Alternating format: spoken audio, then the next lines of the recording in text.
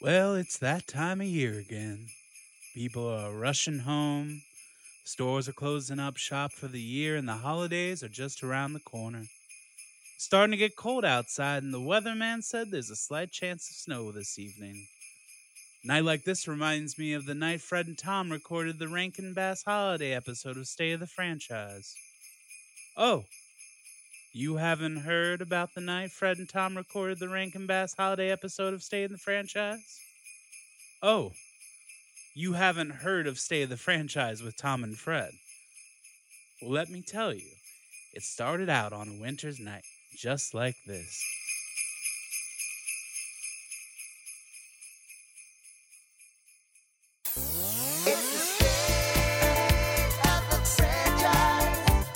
With Thomas and Frederick. With Thomas and Frederick. With Thomas and Frederick. With Thomas and Frederick. Welcome to State of the Franchise, the podcast that talks about franchises of all shapes, sizes, backgrounds, genres, and types.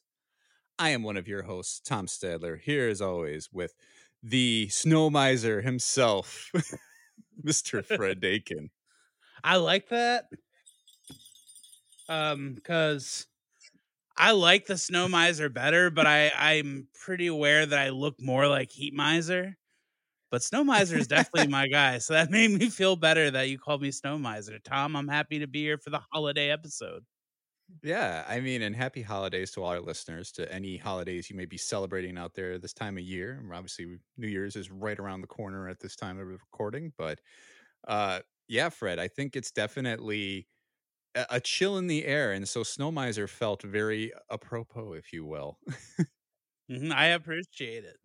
Yeah, and I think it's pretty apropos for this topic this week, which is, of course, the movies of Rankin Bass Studios.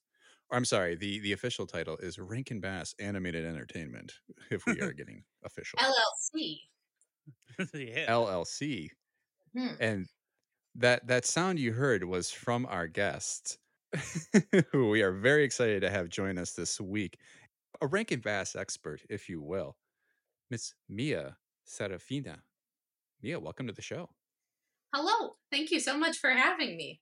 I don't know if I call myself an expert, but I will call myself a former child who viewed a lot of these movies. Yeah. Very fair. Very fair. Well, either way, you are somebody who obviously is quite familiar with the projects, and I think a lot of people out there could probably fall into a similar camp, at least to some degree, as I think whether you were born in 1950 or even in 2010, you're probably getting exposed to some of these specials that Rankin Bass has put out over the years. Mm-hmm. I think a lot of them they become part of family traditions. I don't know that I've met a person who hasn't seen at least one Rankin Bass special. Yeah. And for those who are not familiar, some popular examples of their movies would be the animated special Rudolph the Red-Nosed Reindeer. That's like the stop animation special. Frosty the Snowman. Santa Claus is Coming to Town, among many others.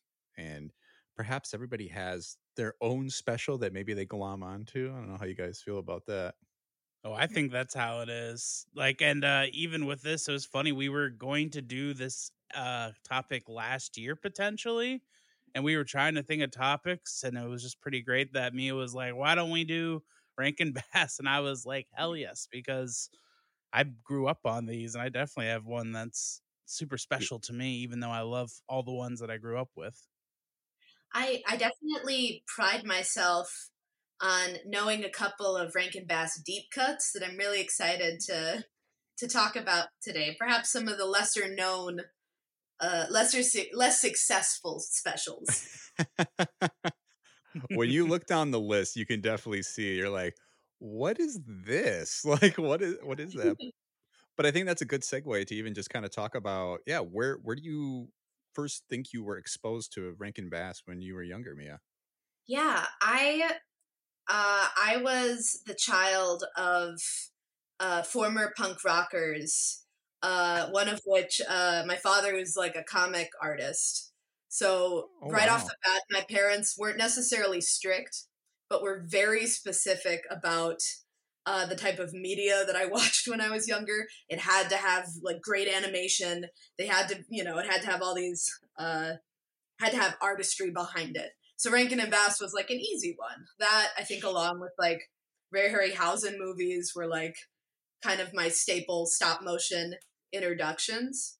I think The Mhm. Year Without a Santa Claus was one of the first holiday ones that I saw.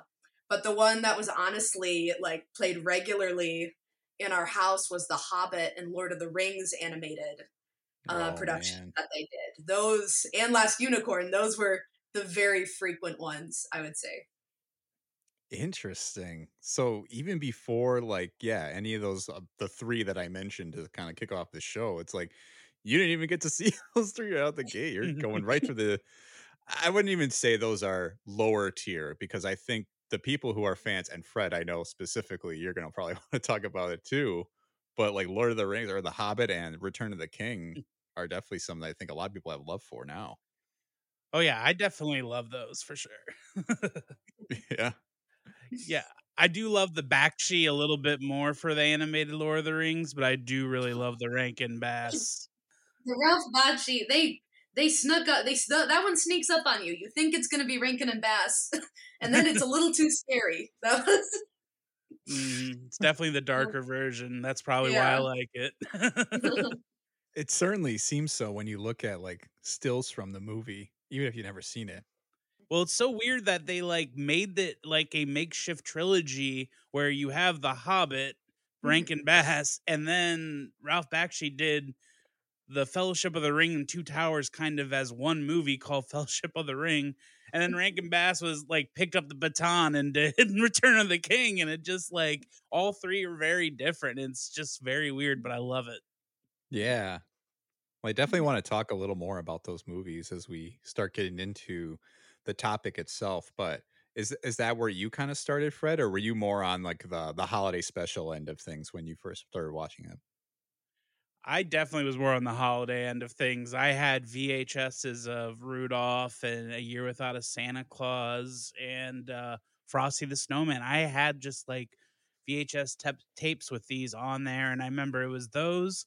And then there was like an animated Rudolph special that I think predates the Rankin Bass special that was kind of, I don't know, like kind of that old school, like maybe Disney animation. I don't know, maybe Warner Brothers, but it's those were the ones that were in heavy rotation. Year Without Santa Claus, the two Rudolphs, and that. Oh, and I had a year, no, the Last Unicorn on VHS. That was a big one for me too. Oh, nice. Yeah, I don't know much about that, like not stop animation Rudolph. I know which one you're talking about, but like I don't know any history of it. I don't think it was involved with anything Rankin Bass did, so it's probably mid. But yeah, I mean, I totally feel you there, Fred, because I think a lot of these specials were ones that we had on VHS, and even a step further, they were like recorded off the TV, so they were like on blank tapes that I would just put on, and it was like, this is the holiday special tape. It would go from Rudolph to Frosty to probably like Charlie Brown Christmas and whatever else there was. Yeah, Mhm. which that's another podcast talking about Charlie Brown Christmas, but yeah, I think what I'm curious though, you guys. I mean, we've obviously all been exposed from a young age, but why do you think these specials and just the whole library that Rankin Bass has produced has persevered over this time? I think a big part of that is stop motion animation, or animagic, as they coined it. Yes. It's so impressive because it's so time intensive, and it doesn't just require you to be a good filmmaker. It requires you to like build these little puppets with little costumes and like be an artist and create these worlds. And I think that's why it's so like charming and enchanting, because they were able to create these beautiful worlds, but they had to pull from a lot of different skill sets and mediums. At least that's kind of what draws me to it, just the time intensiveness of it. Yeah, I think that's a fair assessment too, because certainly they don't look like anything else that you've seen. Like, and exactly for that example, Charlie Brown Christmas, right? It's sort of that Charles Schultz animation that it doesn't really look like a lot of like Disney movies of the time, but it does look like a lot of other TV specials of the time, like some of the older, like I don't even know what is that really bad comic called Family Circus. Oh, Like, Lord. it's like all these like comic strips had like their own movies, and they're all kind of these like low grade things. But then when you see something, even like Frosty, that kind of pops, right? Like it just looks different. Yeah, and I would say with the stop motion Rankin Bass movies, what's so great about them, and I was watching the Animagic documentary that they made. It was mostly just current day animators like Henry Selick and stop motion people talking about the influence of the Animagic stop motion. And the thing that I think people like about it is you see animation, you see computer generation. It looks real, but it's fake. It's drawn. With these puppets, they were like detailed in little things that you could like reach out and touch. Like you could pick up Yeah. these things. That's what it looked like. So it made it like very real looking, even if the movement was a little sketchy at times, even though there was like some weird eccentric things to the way they talked and moved. There was still something real because it looked like actual cloth and hair and fabric. Yeah. Or Mhm. as my fiance likes to say, they have dead eyes. It is the one thing that like when you look at them, like they kind of blink very like mechanically, so it is sort of like takes you out of it sometimes. But yeah, I think the way they move and the what they look and feel, it just definitely has a very unique touch, even opposed to like where some other stop animation looks. It doesn't look anything like the Nightmare Before Christmas, right? Mm-hmm. No. Yeah. And I think that's part of what's so charming about it is it feels, well, a lot of like technical skill went into making them. Mm-hmm. It does feel like it feels like almost watching like toys come to life. Like it feels like handmade in a lot of ways, but not in like a bad way. Just there's something really appealing about that, I think.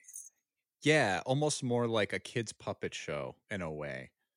And it's funny that you even kind of pick up on that too, because I think that's kind of what maybe makes them so appealing to kids is that they are kind of like interacting even with kids in these movies, right? Like when Fred Astaire is telling the story of Santa Claus is coming to town, we even see him like be like, and like that's how he got his beard, and like you hear some little girl like, oh, that's how he got his whiskers, and Well, that's the other thing. It's stories that a lot of kids are familiar with because a lot of the uh like especially for the musical ones, they're based off of songs like Rudolph the Red-Nosed Reindeer, which most kids know all the lyrics to, so they know the story. And following the special is probably nice because they're connecting the dots of the plot. Same with Frosty the Snowman, where I guess Frosty the Snowman, what's nice is like here's a little more of the story that you didn't know.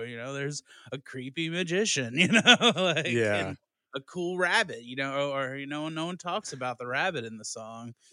they're just long stop animation music videos. It's like Thriller before Thriller. Get all the lore. And I also love they'll have just like they said it was a big thing in animation to have an entertainer of the time come out and like kind of be the star of each of these at least for the holiday ones. This is how Rudolph, what his upbringing was like. His parents were supportive, but not that supportive. They tried to do that with the Easter bunnies coming to town, but there Mm-hmm. was never really an Easter song to go off of. So it's like, and that's how they got Easter clothes. Like it's like they're trying to give origins to these traditions that I'm like, huh? Easter clothes. Right, or like jelly beans. It's like, oh, okay, sure. That's how jelly beans were created. Yeah, it's not like either of these movies with like Santa Claus or Frosty are like, and that's how gingerbread became a tradition. Like, so actually, that's a good segue, I think, to get into a little bit of the history here. Talk about the tradition that has become from Rankin Bass getting established. So the company was founded in New York City by Arthur Rankin Jr. and Jules Bass on September 14th, 1960. The company was originally called Videocraft International, and the majority of their work, as Mia so well illuminated before, uh, involved this animagic stop motion production, which were, for the most part, made in Tokyo, Japan. And throughout the 1960s, the animagic productions were headed by Japanese stop motion animators Tadahito Mochinaga at his studio MOM Production. So their traditional animation output was mainly done by several different animation studios, and some may sound familiar to a few of our audience members. You have Toei Animation, which was the studio that did a number of anime productions, including our first episode, Fred, Dragon Ball Z. uh, Icon, which was formerly known as TCJ, which is short for Television Corporation of Japan. Mushi Production, and Topcraft, which is an animation studio we'll be talking a bit about later on, because they Topcraft might not be a household name, but what they became might be.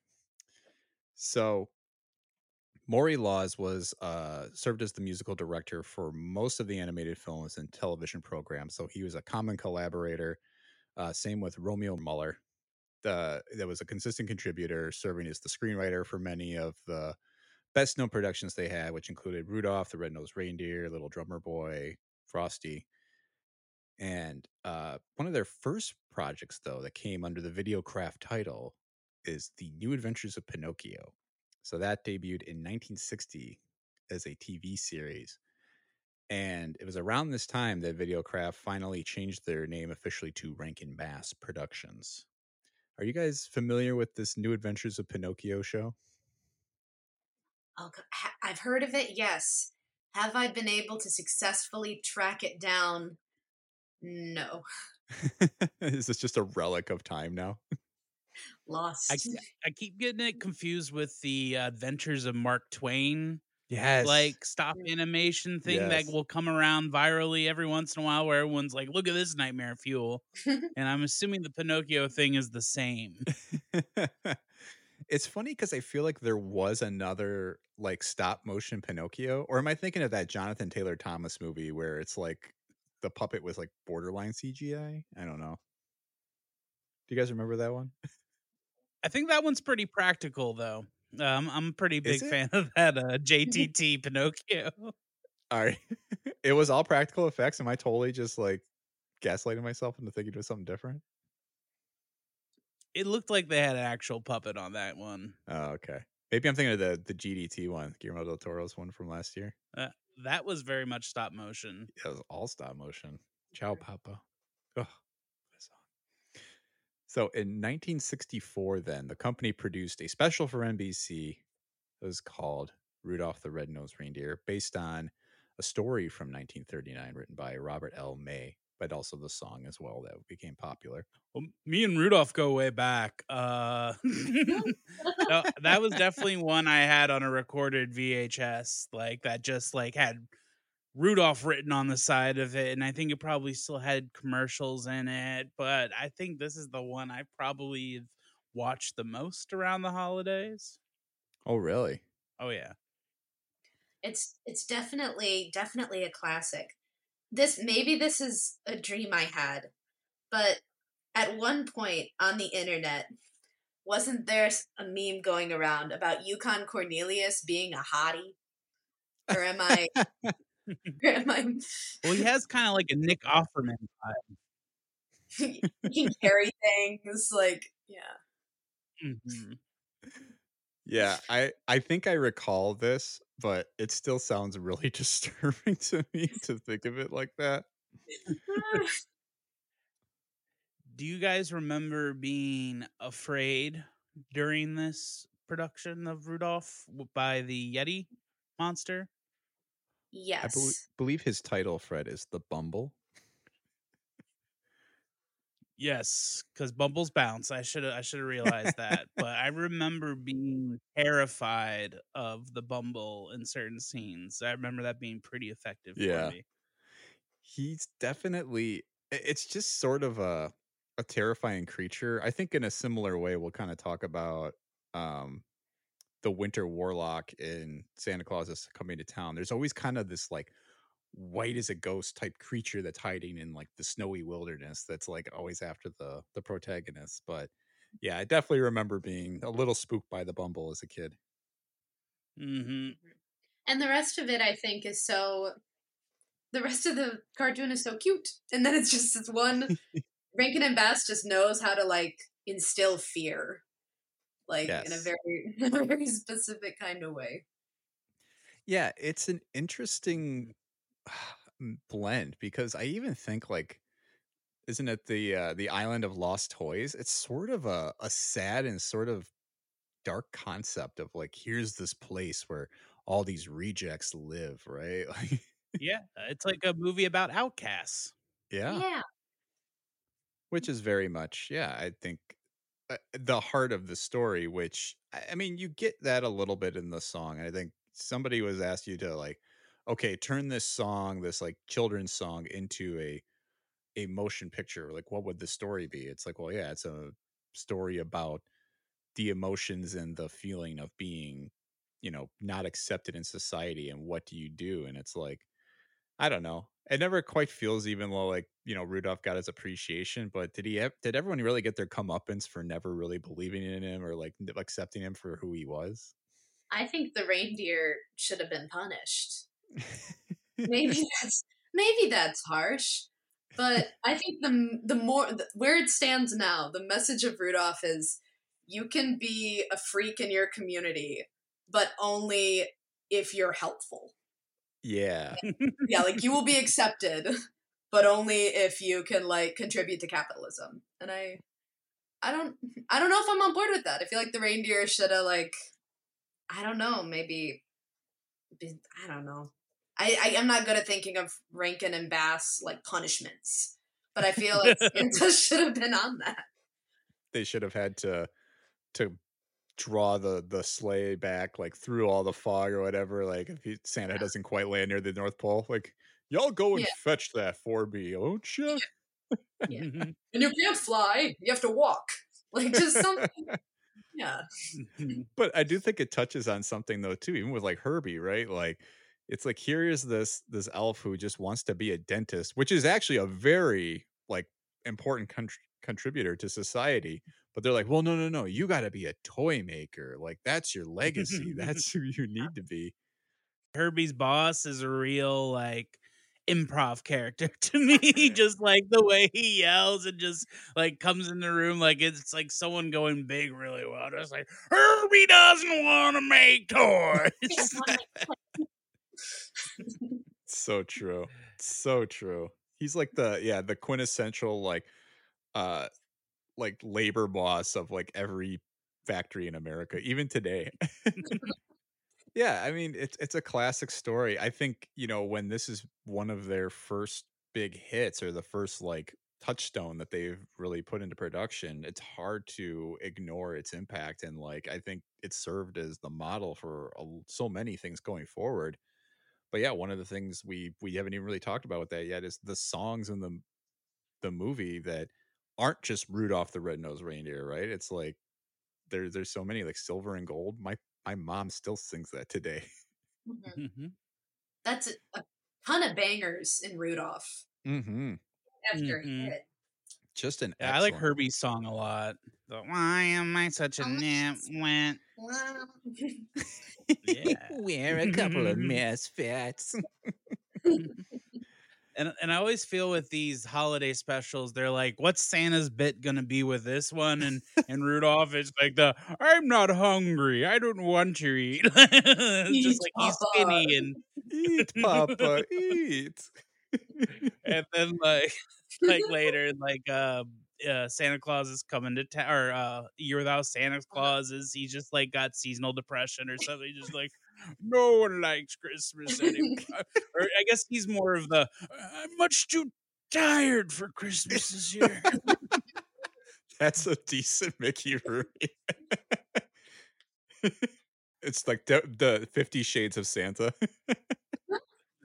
I feel like in a lot of holiday media, Santa is depicted as like having his shit together, having all the answers. But yeah, in Rankin and Bass, it's just like he's going on his own journey in conjunction with the protagonist. And that's, I didn't even notice that before, but that's a fun observation. No, yeah, he's definitely going through it, right? Like he's just always has something happening with him. Uh, which I think we see a little bit in one of their next big movies, which was in the following. Um, well, actually, I should say there is something between that. I was going to say Frosty the Snowman because we see Santa, who's kind of. I almost forgot he was in that movie. I was like, wait, what? Santa's in this? I don't remember that, but in 1968, one of Rankin Bass' next big movies, they had The Little Drummer Boy, which was narrated by Greer Garson, who was a British American actress. And it's based on the traditional song. And it also starred actor Jose Ferrer as the voice of Ben Hermod. And if Jose Ferrer sounds like a name that maybe you aren't familiar with his roles, you might be familiar with his family.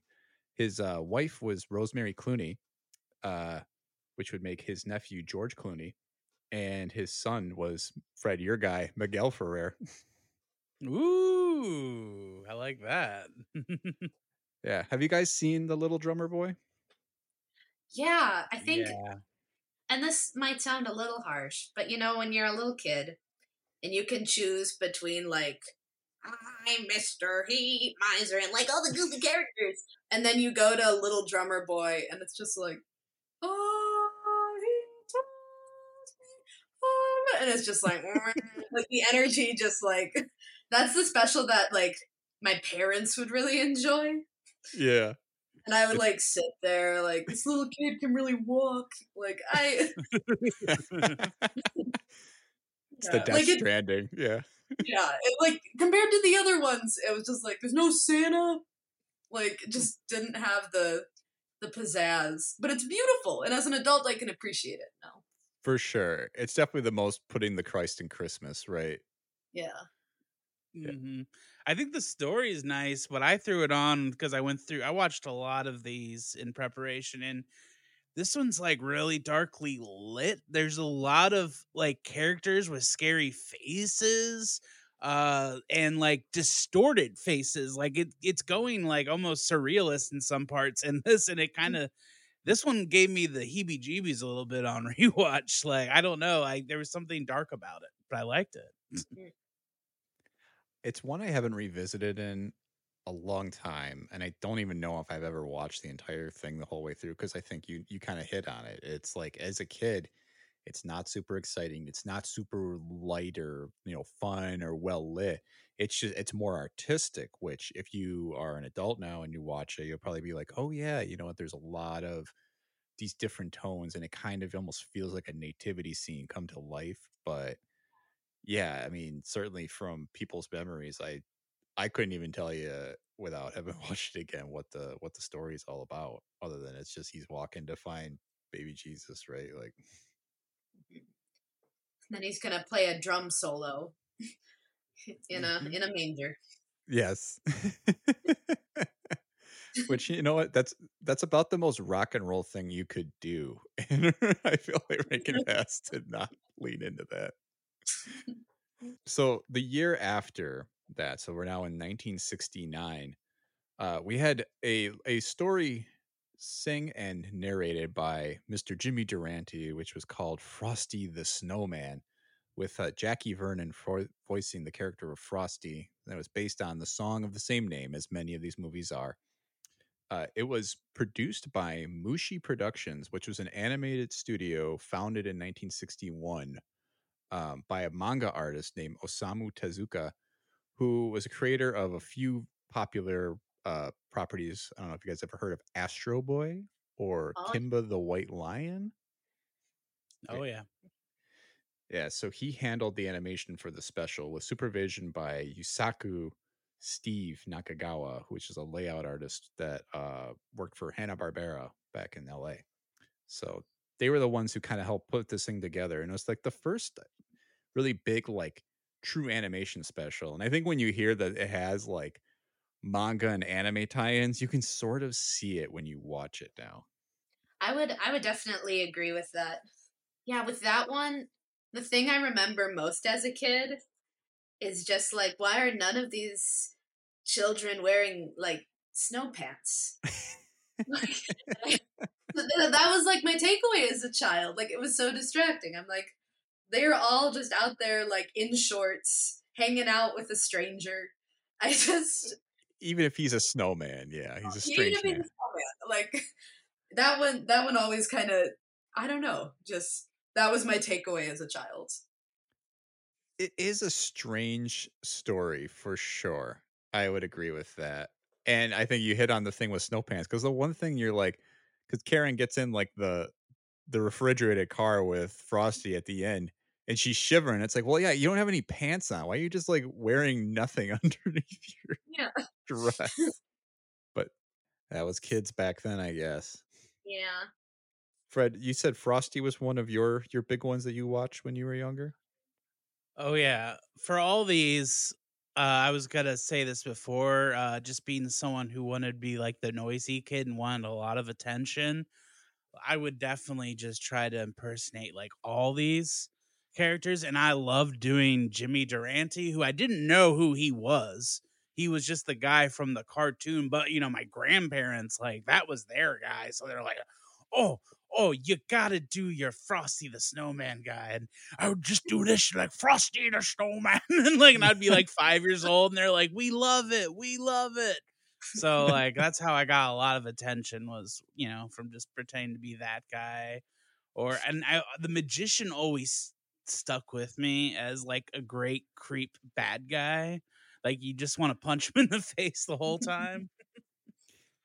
He's a lot more mustache twirling than I think I ever remembered. I was like, what is with this guy? Why is he, and he's just so like money hungry, and he's like, I need that hat.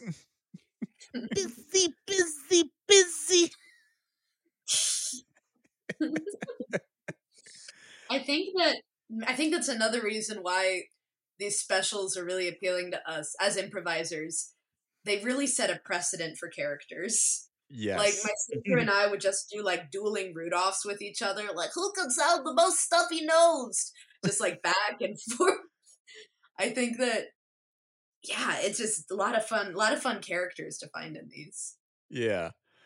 There is, and it's just, and I think we've done them all so far. Like, there's such easily imitatable voices that you just like almost can't resist doing it.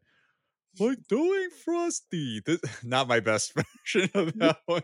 Happy birthday. See, you guys got it way better than I do with this one. But it's definitely, I don't know, it's memorable because it's bright, it's fun, even though the fun is kind of ridiculous. It's sort of like sad. Like, this magician essentially like murders Frosty. It takes Santa's magic to resurrect him in like the 11th hour here. Ugh, it's just Grim. it is a little grim. Santa's got a little stank with him though too. He's definitely like, if you don't give that hat, you're not getting any presents, sir. Again, like a Santa with a little something extra. Yeah. Sassy Yeah. Santa is Yes. the theme of this movie. It's almost like they're their own like Spice Girl like names. Like, you got Sassy Santa, you've got Seasonal Depression Santa. Sickly Santa. Yeah. Young Santa. Young Santa. That's what I was trying to think. I'm like, what is Mickey Rooney's? He's just the origin of.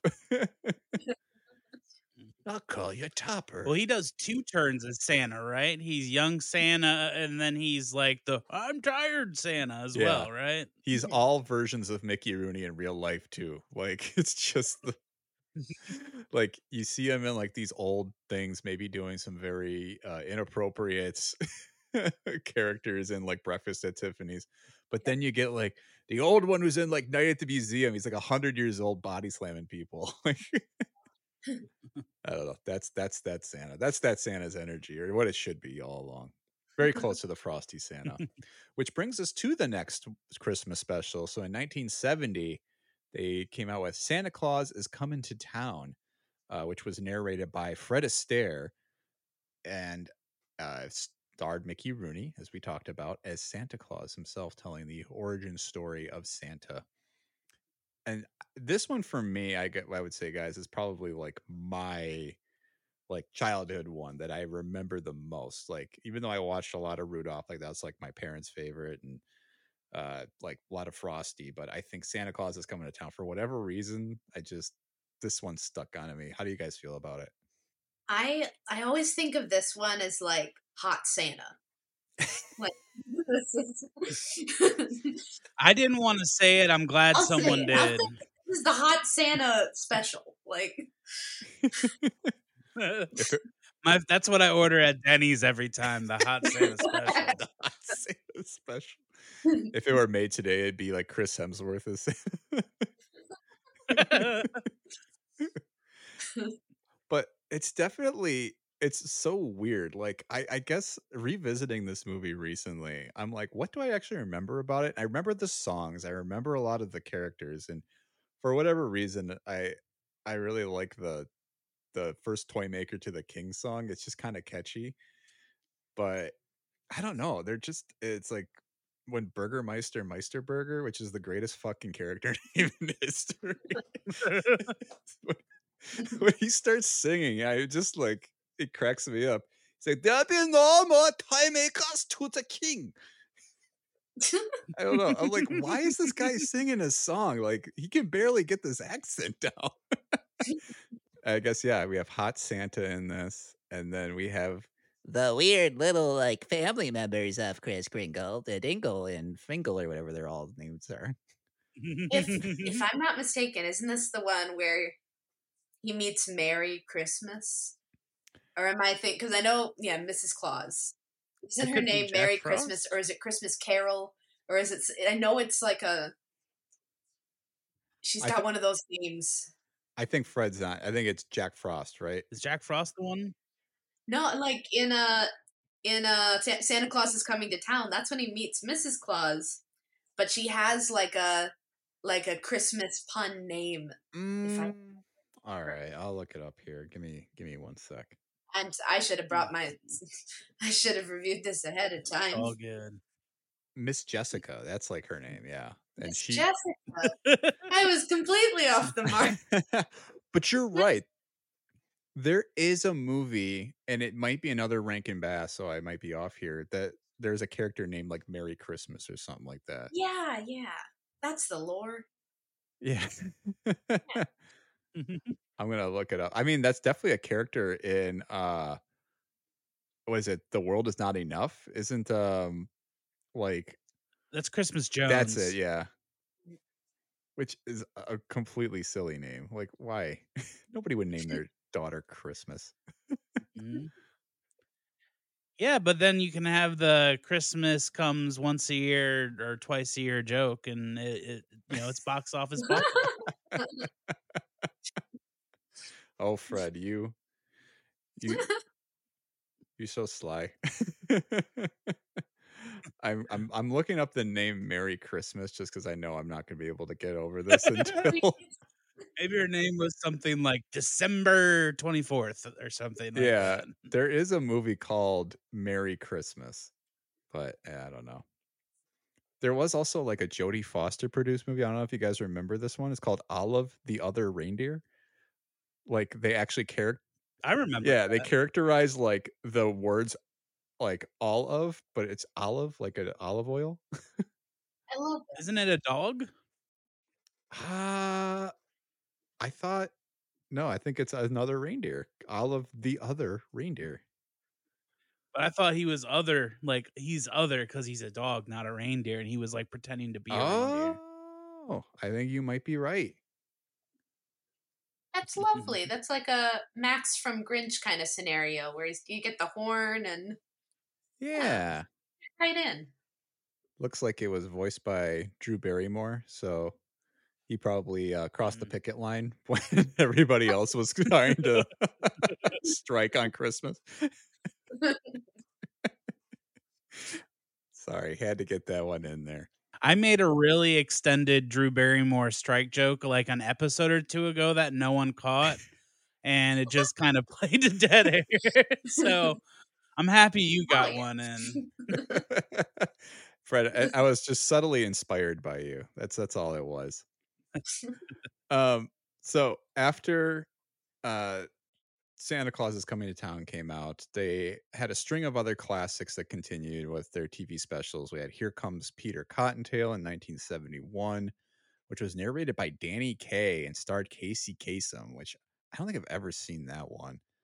I'm just going to rattle off a few, and then if you guys want to jump in and talk about a couple of these, please do. But then after that, they had The Year Without a Santa Claus in 1974. That was narrated by Shirley Booth and brought back Mr. Mickey Rooney. Then Jack Frost came out in 1979, which was narrated by Buddy Hackett and starred Robert Morse, who a lot of people remember from Mad Men as Burt Cooper. And then they had like a bunch of other random sequels to Rudolph and Frosty, which I've caught a few, and I'd love to hear some of your guys' thoughts on some of those, because diminishing returns, I think, but open to other thoughts. I'm very familiar with Rudolph's Shiny New Year. Mm-hmm. And that's like, yeah, it's within the same vein. And I looked this up right before jumping in, and there was like Rudolph 3 Island of Misfit Toys or something like that. And What? it was like a year after Rankin and Bass had shut down, and it was done with like very poor CGI. And I couldn't remember again if it was something that I dreamed or if it was real. And it was real.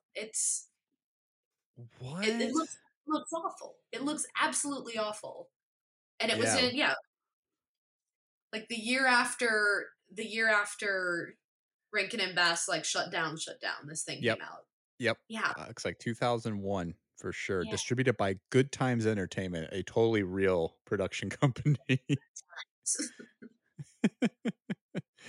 Ridiculous. But yeah, that doesn't look very good. But I know you mentioned The Year Without a Santa Claus as one that you definitely recalled very thoroughly. What were your thoughts on that movie? That movie was definitely like the holiday staple. Like I definitely watched Frosty and Rudolph every year, but A Year Without a Santa Claus, I think, just had a lot of really fun characters. You got Freeze Miser and Heat Miser. My sister and I, we used to prank each other. We had like this doll scooter, and we'd put a doll on it, and we would just roll it into empty rooms and sing "I Could Be Santa Claus," like from when Mrs. Claus was having her big musical number. And we would just like, roll it in, like if we had like a parent in the kitchen, and be like, it was like our favorite prank. Yeah. So, yeah. Low key, the music in The Year Without a Santa Claus might be the second best after Rudolph. I don't know. Maybe that's a hot take, and we can just get into it, you guys. But I don't know. The songs are good. Yeah. If we're talking like all of Rankin and Bass, I gotta stick with like The Last Unicorn as favorite Rankin and Bass music. Oh, shit. That's my hot take, but we can get there in a little bit. But yeah, The Year Without a Santa Claus, though, definitely has a lot of bangers. A lot of iconic tunes. Tom, we can save it till we get there, but I just want to know, Tom, do you know who does the music for The Last Unicorn? I do not. Can I take a guess though? Because I might have. Sure. I might have a guess on who did it. I just need to look up, make sure I got it. Is it Hans Zimmer? Yeah. That's not how that works. You can't look it up. That's not. Oh no, I didn't look it up. Is it Hans Zimmer though? No, I'm talking. It's not Hans Zimmer. No, it's America, the band. Oh, what? Which I feel like so is so good. your shit. That is my shit. I do love my dad rock. It's such a dad rock soundtrack. That's awesome.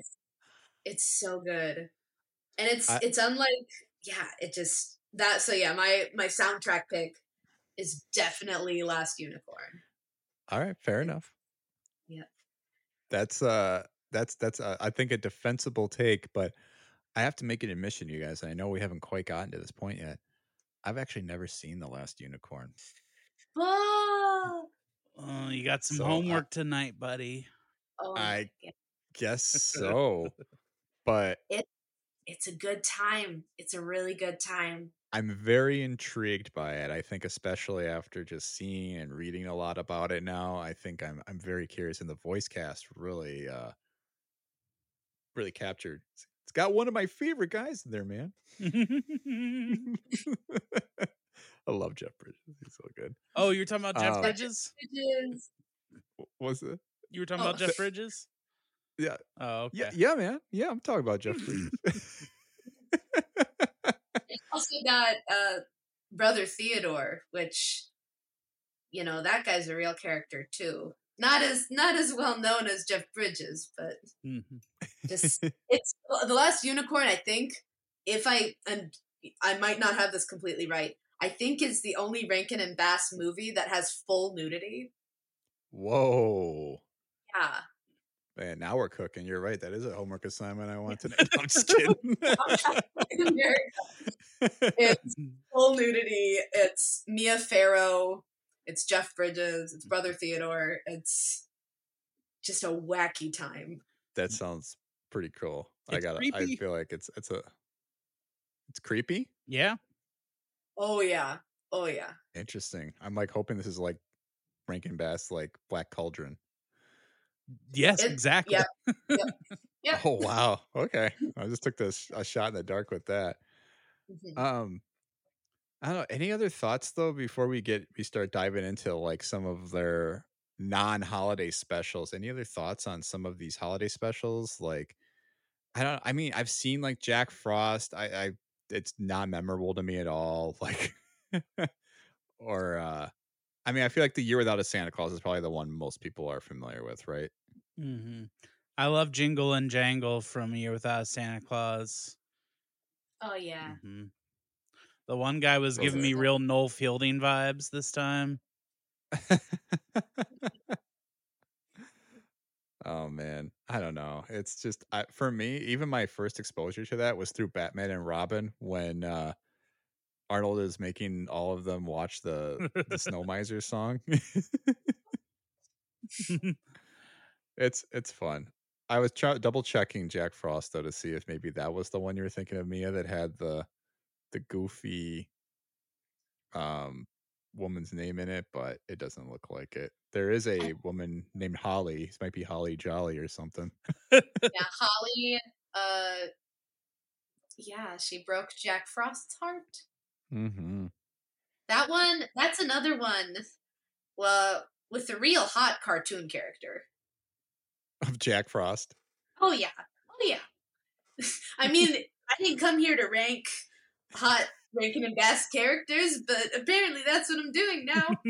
Well, don't forget about your old pal Mickey when you get to those Rankins.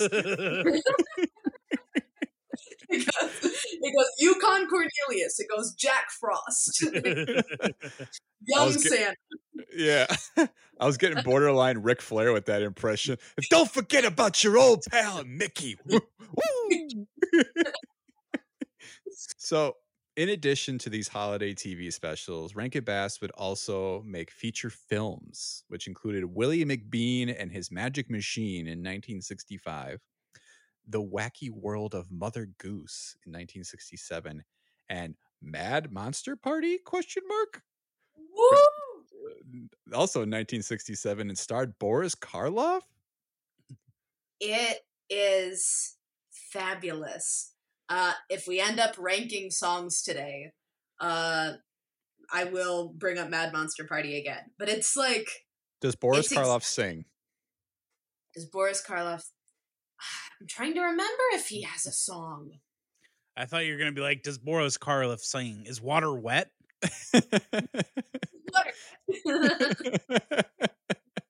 That would have been an ultimate answer. It's exactly what you would imagine Rankin and Bass Animagic Halloween special to be. That's Whatever when I say Animagic Halloween, whatever comes to mind, that's pretty much what it is. So is this like their version of like if they tried to make the Monster Mash like a full length movie? Yeah, but I'm not 100% sure if the Monster Mash is even played in there. It's all like original spooky little songs. Phyllis Diller plays the Bride of Frankenstein, and she's got a whole jazzy number in there that is just a delight. It Fred, I think I've just, got next year's Halloween episode lined up for us here. I cannot recommend it highly enough. It is so bonkers. Like, it's all of your favorite monsters all coming in for a big party at a spooky mansion. You got Dracula, you got the mummy, you got the werewolf. Like, it is so goofy, and the songs are so they're it's a different kind of holiday movie. Like, where the Rankin and Bass stuff is very like dun dun dun dun dun dun dun. Like, it's real, like, sultry, and yeah, just very original and weird, and yeah, I can't recommend it highly enough. Okay, definitely need to add this. This is also going on the homework list to take home here. But more popular than a couple of these movies, even though Mia has a lot of love for Mad Monster Party here, is Rankin Bass started hiring a Japanese animation studio, Topcraft, which was founded by a former Toei animation producer, Toru Hara, in 1971, to help animate some of their own hand-drawn films, including The Last Unicorn, which you had mentioned before, The Hobbit, and Return of the King. So I think this is a good opportunity to start diving into those and talk a little about I mean, was Return of the King was not the one that inspired Peter Jackson, right? Like that wasn't the one where he like lifted scenes out. That was the other one. That's more the Ralph Bakshi stuff that he takes stuff from Got than it. Rank. I'm sure he watched Rankin Bass and lifted some things, but you can watch side by side comparisons of like the Bakshi stuff and the Lord of the Rings movies, and he like legit lifted shots from it. That is Mhm. wild. No, it's Very not wild, crazy. Tom. You just have to watch it, then you'll understand. I've clearly got a lot to watch, but I feel like I've only ever seen clips of the Hobbit one, which seems like a pretty interesting animation just for what it all put together. Yeah. The way I think, and I'm gonna put it out there. Peter Jackson, take some notes. The Hobbit can be a single film. The Hobbit can be a single. You can get everybody in there. You can get the Wood Elves in there. You can get the spiders in there. You can get all the Battle of the Five Armies. You can get it all into one nice viewing experience with songs. Yeah, and that's great. Take notes. Like, I feel like, because again, The Hobbit was like definitely like the biggest one from when I was younger. We had the VHS, we had the record with a little book that you could follow along with the record. It was like, that was like my introduction to The Hobbit. And then I saw the Peter Jackson movies, and I was like, they're just dragging this out. Are you Like- saying that the Rankin Bass version didn't have Legolas jumping over rooftops while other people are trying to shoot Smaug with a bow and arrow? Yeah, none of that nonsense. There wasn't like a barrel action battle scene. Like, none of that. They got in the barrels, they rolled down the river, case closed. It was fine.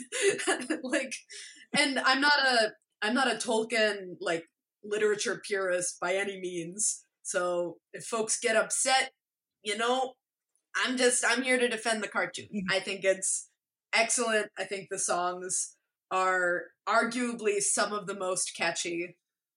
It's goofy, it's quotable, it's a little creepy. Definitely. Yeah. Does Gandalf get to sing in this? Oh no, I don't think Gandalf gets a song. It's more so like the dwarves get their song. And then after that, it's like just sort of like voices. Mm-hmm. It's very John Denver-y with like a Middle Ages twist to it. Like they'll just like have a scene of Bilbo smoking his pipe, and then guitar will start playing, and like the greatest adventure.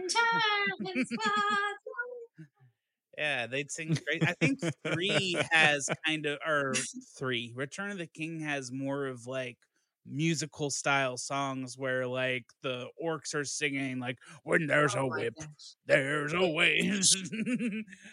Or Or there's there's a yeah, real. the orcs get a full musical number. Again, Peter Jackson, take note. Like Mhm. Yeah, he'd bring ugh, in music in the like Hobbit movies, but it'd be slow and sad. I want some bops, like Frodo yeah. of the Nine Fingers and the Ring of Doom. Doom. It's just, and maybe that's because I'm also just like a musical theater kid. So I really enjoy the cartoons, and the movies are lovely. They really are.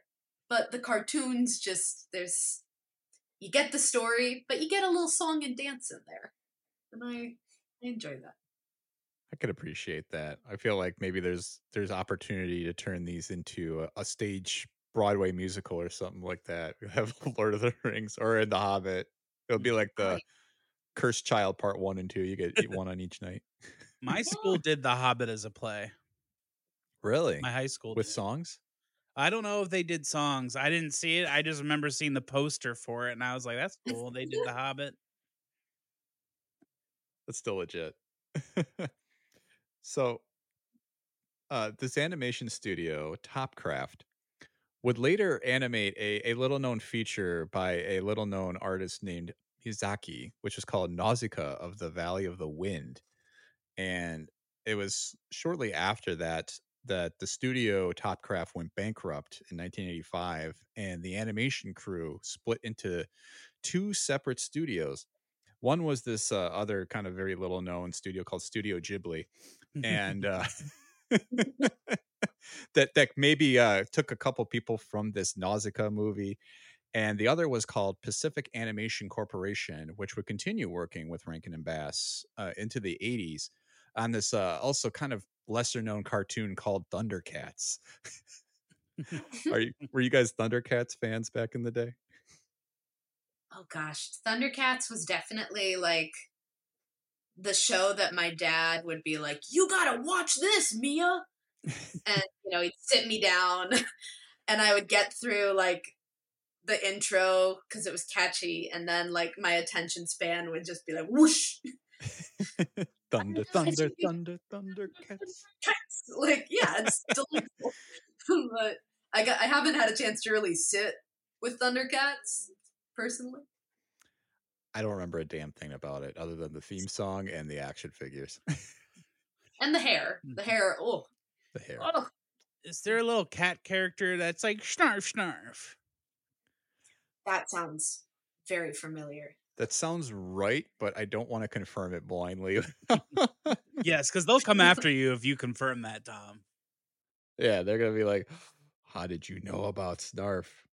Yeah, Snarf is definitely in Thundercats. This cat, Yep. he is a good boy for sure.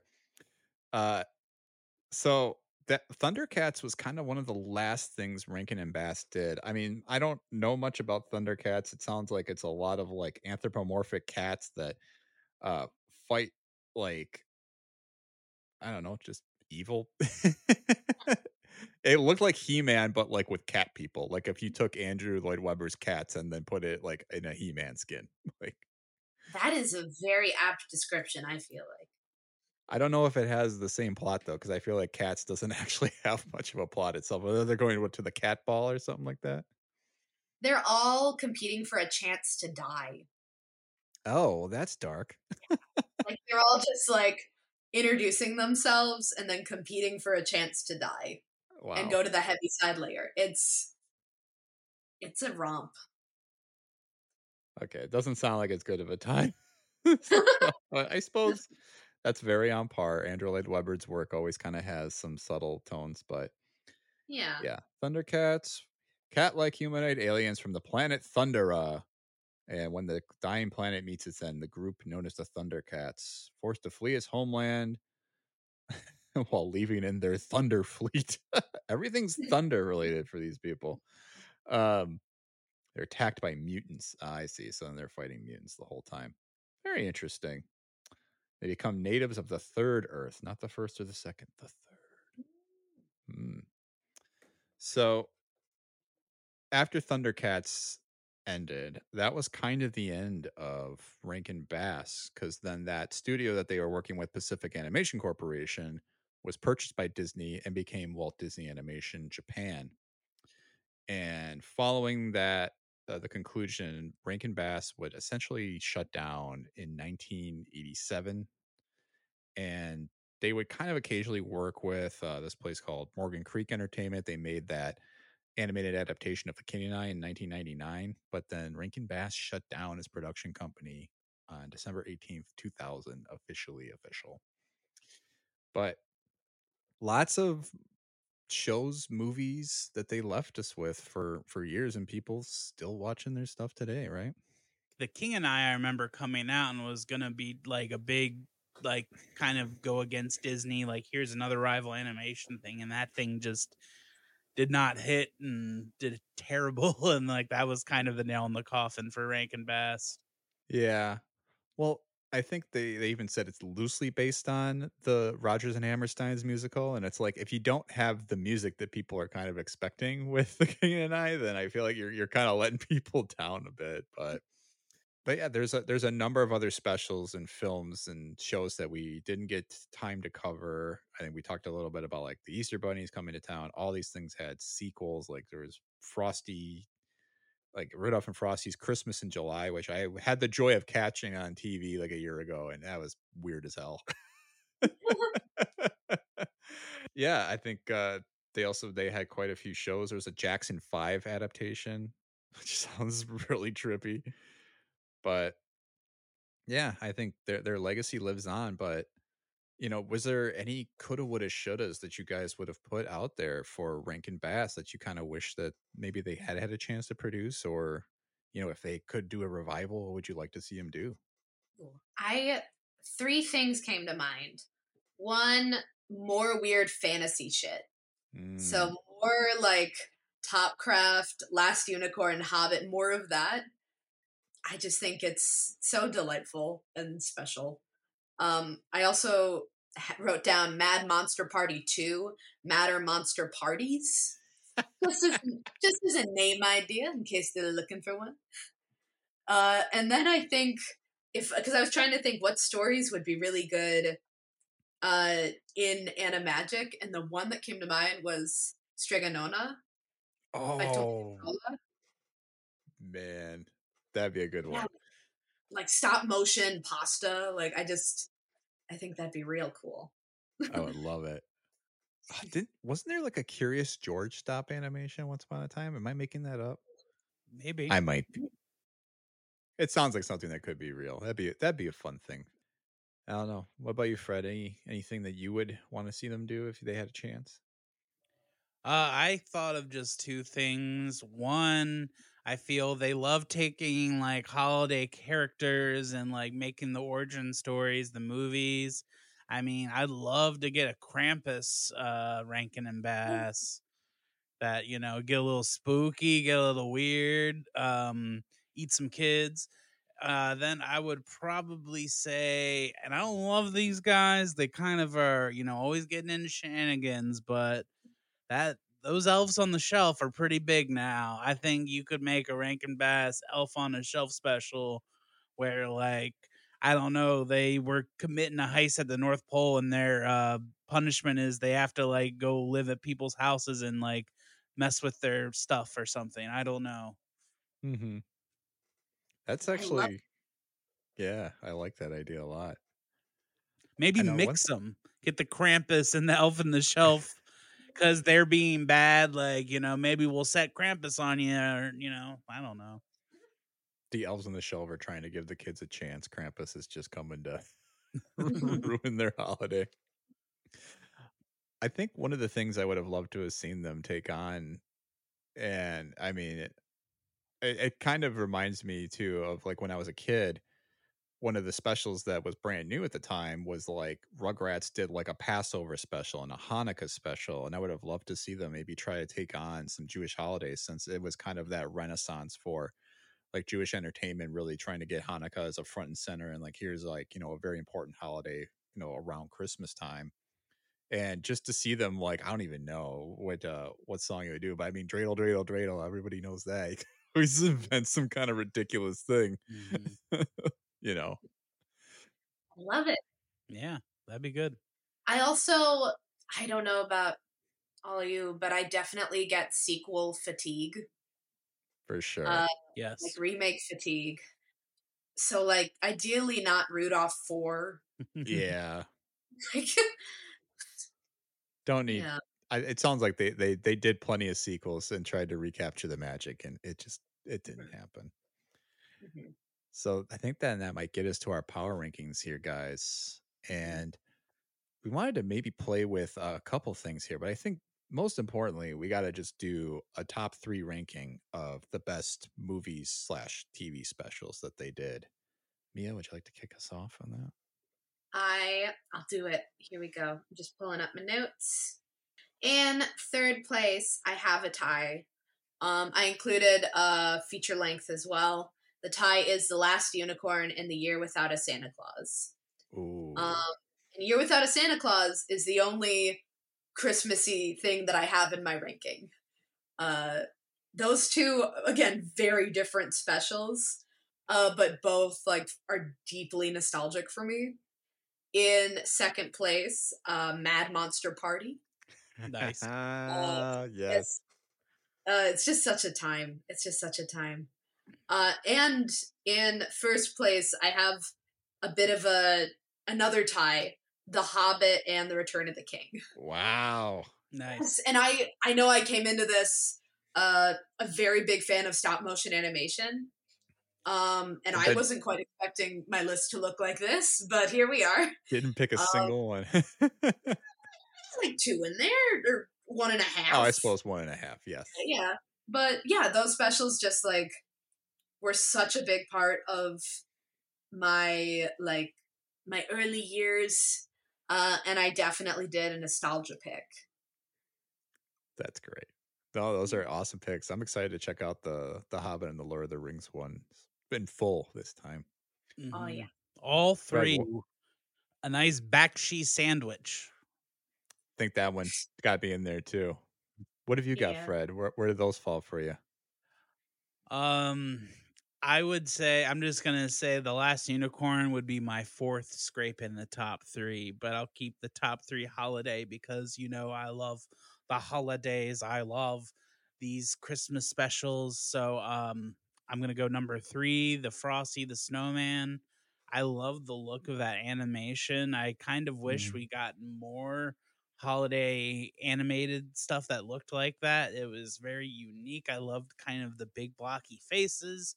I love how dumb the snowman is. He's funny. He says happy birthday, and it's not his birthday. Maybe it is because he came to life. So technically, I don't know. That could be his birthday.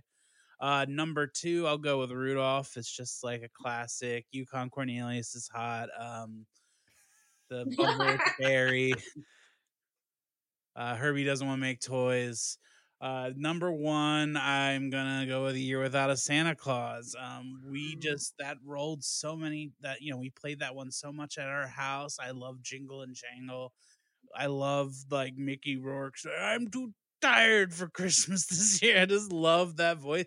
He reminds me of my grandfather a lot in that role because he calls his wife mother, which was really like a grandparents thing. Like, what are you up to, mother? Like, though it like Mrs. Claus and Claus remind me so much of my grandparents in A Year Without a Santa Claus. And I love the scene when they're sitting at the table. This is like where you get the feels. And the kid's like, I don't believe in Christmas. That's lame. And Santa Claus sings this song. And he's like telling him, he's like, I like Christmas. Christmas is good. And then it like plays. And then all of a sudden the dad starts singing. And he's like, I believe in Santa Claus. And then the kid starts crying. It's a good moment, and I like that. And I like when the mayor sings like "It's gonna snow down here in Dixie." That's my top three. Guess that good music in that one. I like it a lot. Mm. Um, I'll go quick because I have not seen as many as I thought I did. But number 3 for me is going to be The Year Without a Santa Claus. I'll always love the Miser song. I'm Mr. White Christmas. I'm Mr. Snow. Um, but yeah, I mean, it's just a classic for all the reasons Fred just gave there, and I love the little story about your grandparents reminding you of Santa Claus and Mrs. Claus. It's just, I don't know, it's got emotional beats that I think still resonate. Number 2, I'll go with Rudolph, just because I think the music is just a banging soundtrack. It's something that you can still hum even today. There's just so many different songs, even just the titular song of Rudolph the Red-Nosed Reindeer. It's like you guys said, all kids know it. So it's just a classic. Great stories. Great, very quotable. Ready, Rudolph? Ready, Santa. Number 1, I mean, I kind of mentioned it before, Santa Claus is Coming to Town. It just was one that resonated with me for whatever reason. I don't know that it like necessarily aged is like my favorite just because, but I think I have the most nostalgia tied to it and just remembering so much. And I don't know. I kind of love that now that I'm older, I realize that Santa just got free because Burgermeister fucking died, and like that's like it's such a ridiculous story, but I don't know. I still just love the beats. The animation makes me feel good. So that's me. And I think that gets us to the end of our episode. But before we let you go, Mia, is there anything you would like to plug? Ooh, sure. I'm one of the directors of community and culture over at the Interchange Theater. I'm part of some house teams there. We would love to see folks out in the audience, checking out the home for long form improv in Milwaukee.